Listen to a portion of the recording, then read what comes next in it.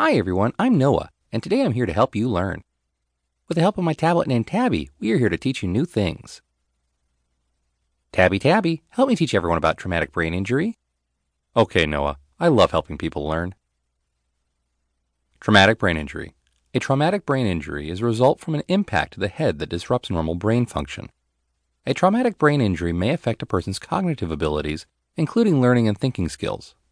About traumatic brain injury. Falls are the leading cause of traumatic brain injury for all ages.